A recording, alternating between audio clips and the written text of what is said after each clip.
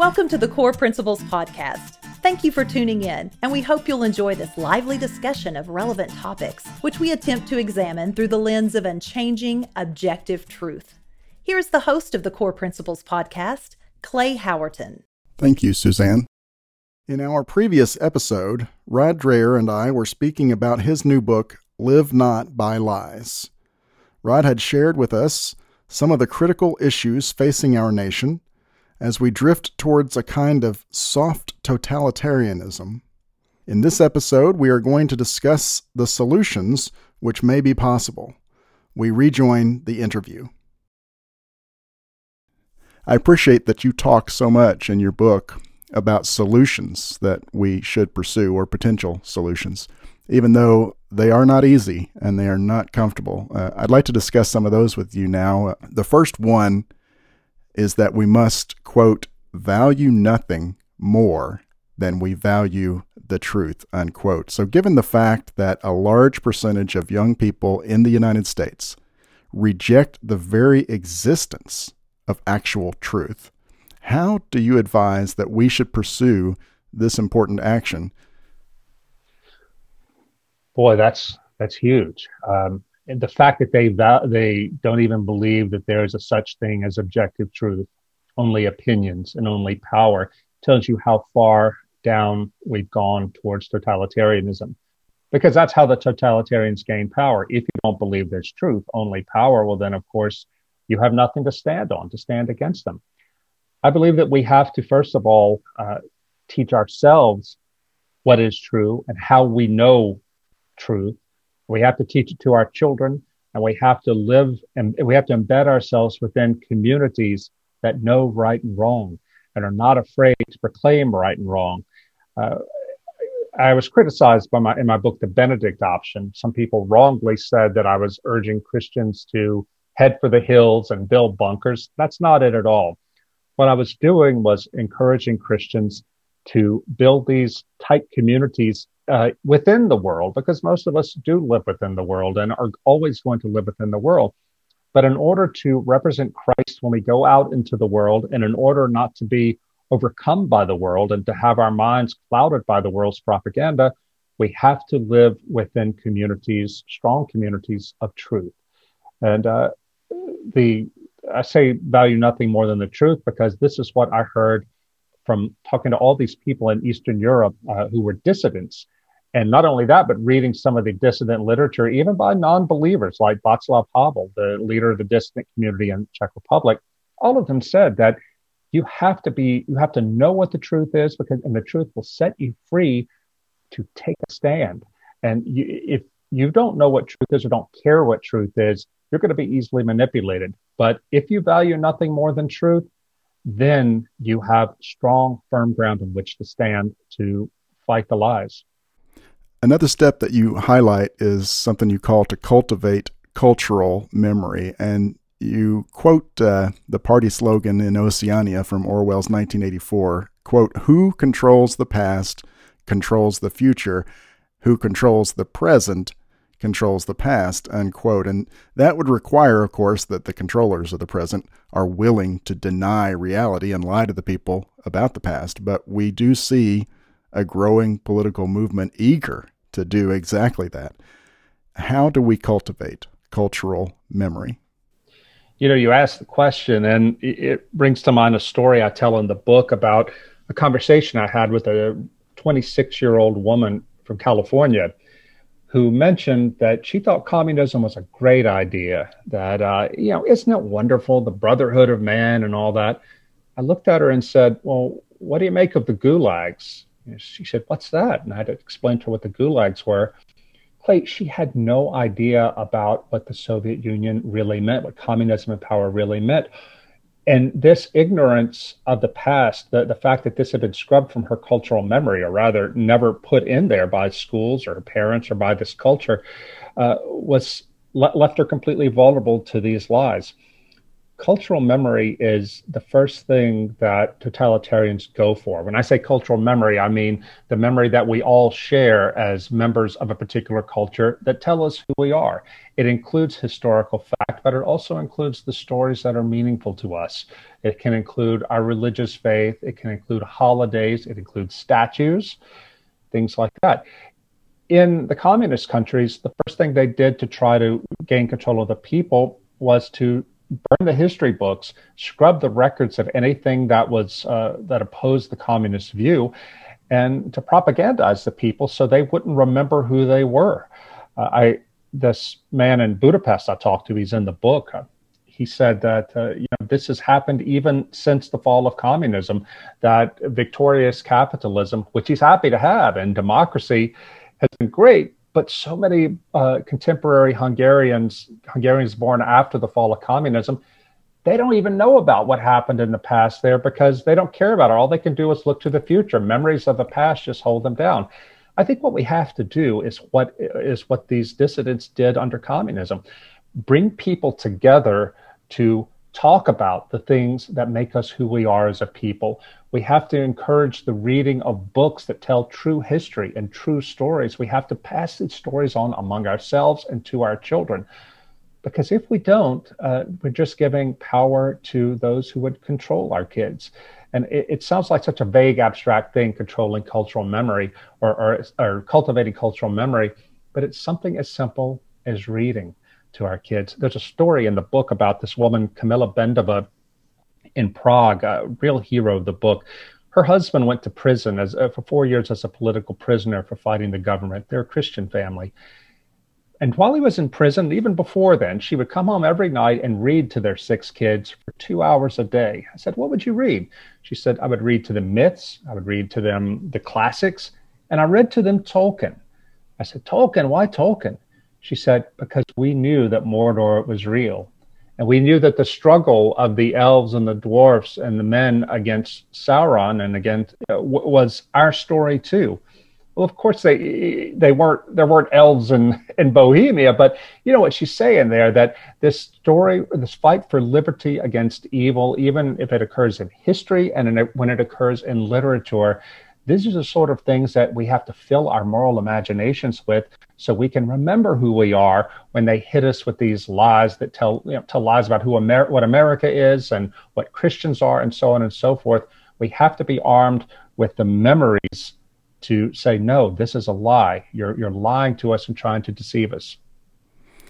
I loved that story as well, and I'm a Tolkien fan, and I really, really loved her answer to you. We knew Mordor is real. I think Americans don't know Mordor is real.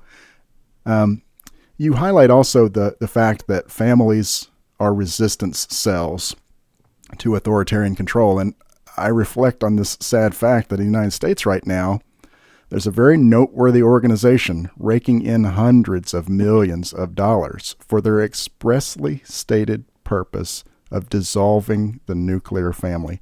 What is the best way for Americans in particular to strengthen families against the onslaught of leftism or totalitarianism? Well, this might sound funny, but I think the best thing we could do is not give our kids smartphones. I mean, it's incredible the stories I hear from people, Clay, about how their kids' minds were colonized by the smartphones and also the internet before they're able to handle it. And I'm not talking simply about pornography. I'm talking about the way that smartphones and engagement with the internet tends to pull kids away from their families. And it propagandizes kids to hate their parents and to hate everything that their parents are trying to teach them. I know so many Christian conservative parents who believe all the right things, go to church and, look out at the culture war and want to take the right side. And yet they're giving the enemy access to their children through the internet and smartphones. It's crazy. So that is the most important thing we can do. Second of all, we have to prioritize treating the family like I guess you could say, a domestic monastery, treating the home like a domestic monastery, in the sense that we need to raise our kids with the knowledge that the family has their primary loyalty. Of course, God has their primary loyalty, but after God, the family exists to function, to form our children for living in the world as faithful Christians and as good citizens and so on. We have to build that kind of solidarity and resist the forces that are trying to tear us apart.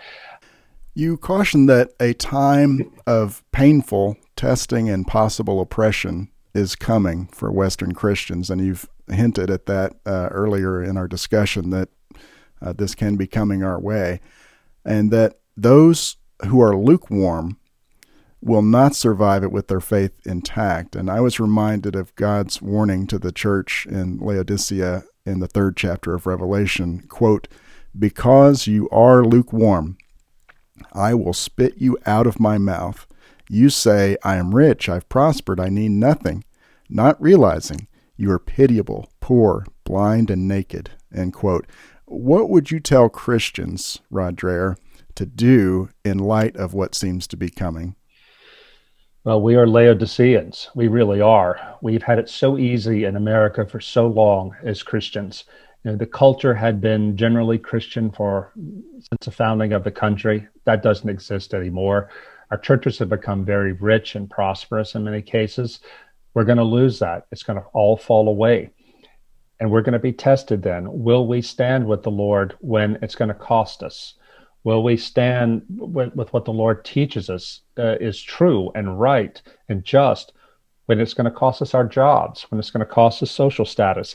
The stories I got, Clay, from all of these people, Catholic, Protestant, Orthodox in the Eastern Bloc, were all the same thing, that if you're not willing to suffer, your faith means nothing. I talked to this one Russian Baptist pastor, an old white-haired man whose father had been thrown into the Gulag by Stalin. And he's still alive today, this man, Yuri Sipko, leads Baptist in Russia. And he said, point blank, he said, if I tell people, if you're not willing to suffer, your faith is nothing but hypocrisy. He said, I ask young people, name 3 things that you're willing to die for. And if you can't name one of them, and if the first one is not Jesus Christ, then your faith is nothing but psychological comfort, and it's going to be burned away from you. I would tell Christians to please turn away from the social gospel on the left and the prosperity gospel on the right. Please don't think either that voting a certain way is going to keep this trial from coming. I think voting is important. I intend to vote with the judiciary in mind, with the Supreme Court in mind, the federal judiciary, because I believe that will be the last line of defense in the coming decades for conservative Christians. Nevertheless, I do not comfort myself by thinking that if we just get the politics and the judges right, then everything will be okay. This is going to be a trial that's going to come to us in very subtle ways. It's going to come to us in our schools, in our workplaces, in our families, and in our churches, when our churches are threatened with the loss of tax-exempt status, which is, for many churches that are right on the line, this could mean the price between surviving or closing.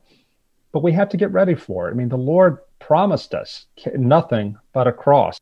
And I think that this might sound gloomy to a lot of Christians, but I say for Christians, we're not called to be optimistic. Optimists think that everything's going to work out well in the end. Don't worry about it. We're actually called to be hopeful. Christian hope tells us that things might work out in the end, and we have to pray for that and hope for that. But if they don't, if we are in fact called to be martyrs for the faith, if we have offered our suffering to Christ and for the salvation of the world joined to Christ, then the Lord can use it for the redemption of others. I look at all these people I talk to who suffered in prison, some of them for the faith. To me as a Christian, they're still alive, they're giving their testimony, and it encourages me. It humbles me, and it encourages me so much for what's ahead. These people are using the suffering that they went through as faithful Christians and endured back under communism to be a light to the world now in this time of a shadow falling across our land. We have to listen to them. Well, I appreciate that so much, Rod Dreher. And the penultimate chapter in your book you call The Gift of Suffering. It is a bitter pill, but I appreciate that you put it in terms that we can understand of this is by design and is necessary, and we have victory assured to us. So the final question that I wanted to ask you, you've issued to all of us a very difficult and a strong challenge in this book, Live Not by Lies. I really do thank you for that. The question is, Do you believe that we will answer that challenge correctly and successfully? I think some of us will, Clay. I think most of the church will fall away because what's being revealed now is the decadence that we've allowed to set in over the decades. And I'm not talking about other people, I'm talking about myself. I've taken so much for granted that our forefathers fought for and obtained for us and tried to pass along to us. Maybe we weren't faithful in receiving it, but we can't dwell on past failures. What we can do is be cognizant of what's really happening now and vow to repent of our own spiritual laziness, moral laziness, and go forward and accept this challenge as free men and women and as Christian men and women. I think that most Christians will fall away. Most Christians will compromise. As the people I talked to, by the way, in Eastern Europe told me over and over, they said, don't think that everybody was like us. They weren't. Most people capitulated. Most people conformed. Most Christians kept their heads down and said, we'll just be quiet and not say anything and hope the bad people will go away. I think that's human nature. And I think it's going to be the nature of American people. But I publish this book now, and I write this book and offer this book in the hopes that those who have ears to hear will hear. They'll hear the message of warning. They'll hear the call to holiness and will stand up. And one thing I learned, too, from this experience, Clay, is that when you stand up, even if you're the only one standing there in front of the crowd, if you're standing for Christ, others will see you and they will take heart from it. And they will be emboldened too, and maybe they'll join you. Maybe the strongest form of witness available to us as Christians in the coming era will not so much be sharing the word of God, that we have to keep doing that, but maybe the strongest form of witness will be simply being steadfast against the attacks from the world and being willing to bear any burden for the sake of being faithful to our Lord. That's the call, and those who have ears to hear, as I said, let them hear. Well, thank you so much, Roger, and highest recommendation possible for this book, Live Not by Lies. Listeners, it is very much well worth your time. God bless you and have a great day. Thank you, brother. Now it's time for our special historical segment featuring a practical example of how core principles are applied. On the 20th of October, 1864, Thanksgiving became an official holiday in the United States, following President Abraham Lincoln's proclamation of the 3rd of October. It is noteworthy that Lincoln's proclamation was 74 years to the day after President Washington's Thanksgiving proclamation. Here is an excerpt from Lincoln's Thanksgiving proclamation. The year that is drawing to a close has been filled with the blessings of fruitful fields and healthful skies. To these bounties, which are so constantly enjoyed that we are prone to forget the source from which they come, others have been added, which are of so extraordinary a nature that they cannot fail to penetrate and even soften even the heart which is habitually insensible to every watchful providence of Almighty God.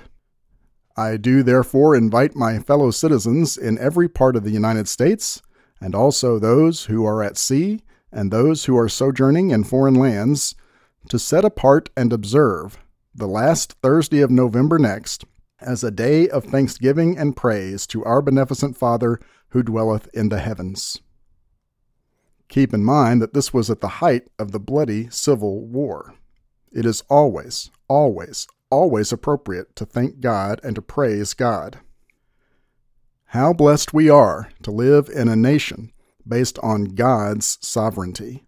May we never stray from those core, unchanging, foundational principles of this great nation. Core Principles Podcast is produced in Paducah, Kentucky by Real Productions. Music is by Late July, Leight July. You can find our music on all streaming services or at latejuly.com. Thank you for joining us today for this episode of the Core Principles Podcast. Please visit core.buzzsprout.com for more information, and please share with your friends. We look forward to visiting with you again on our next episode.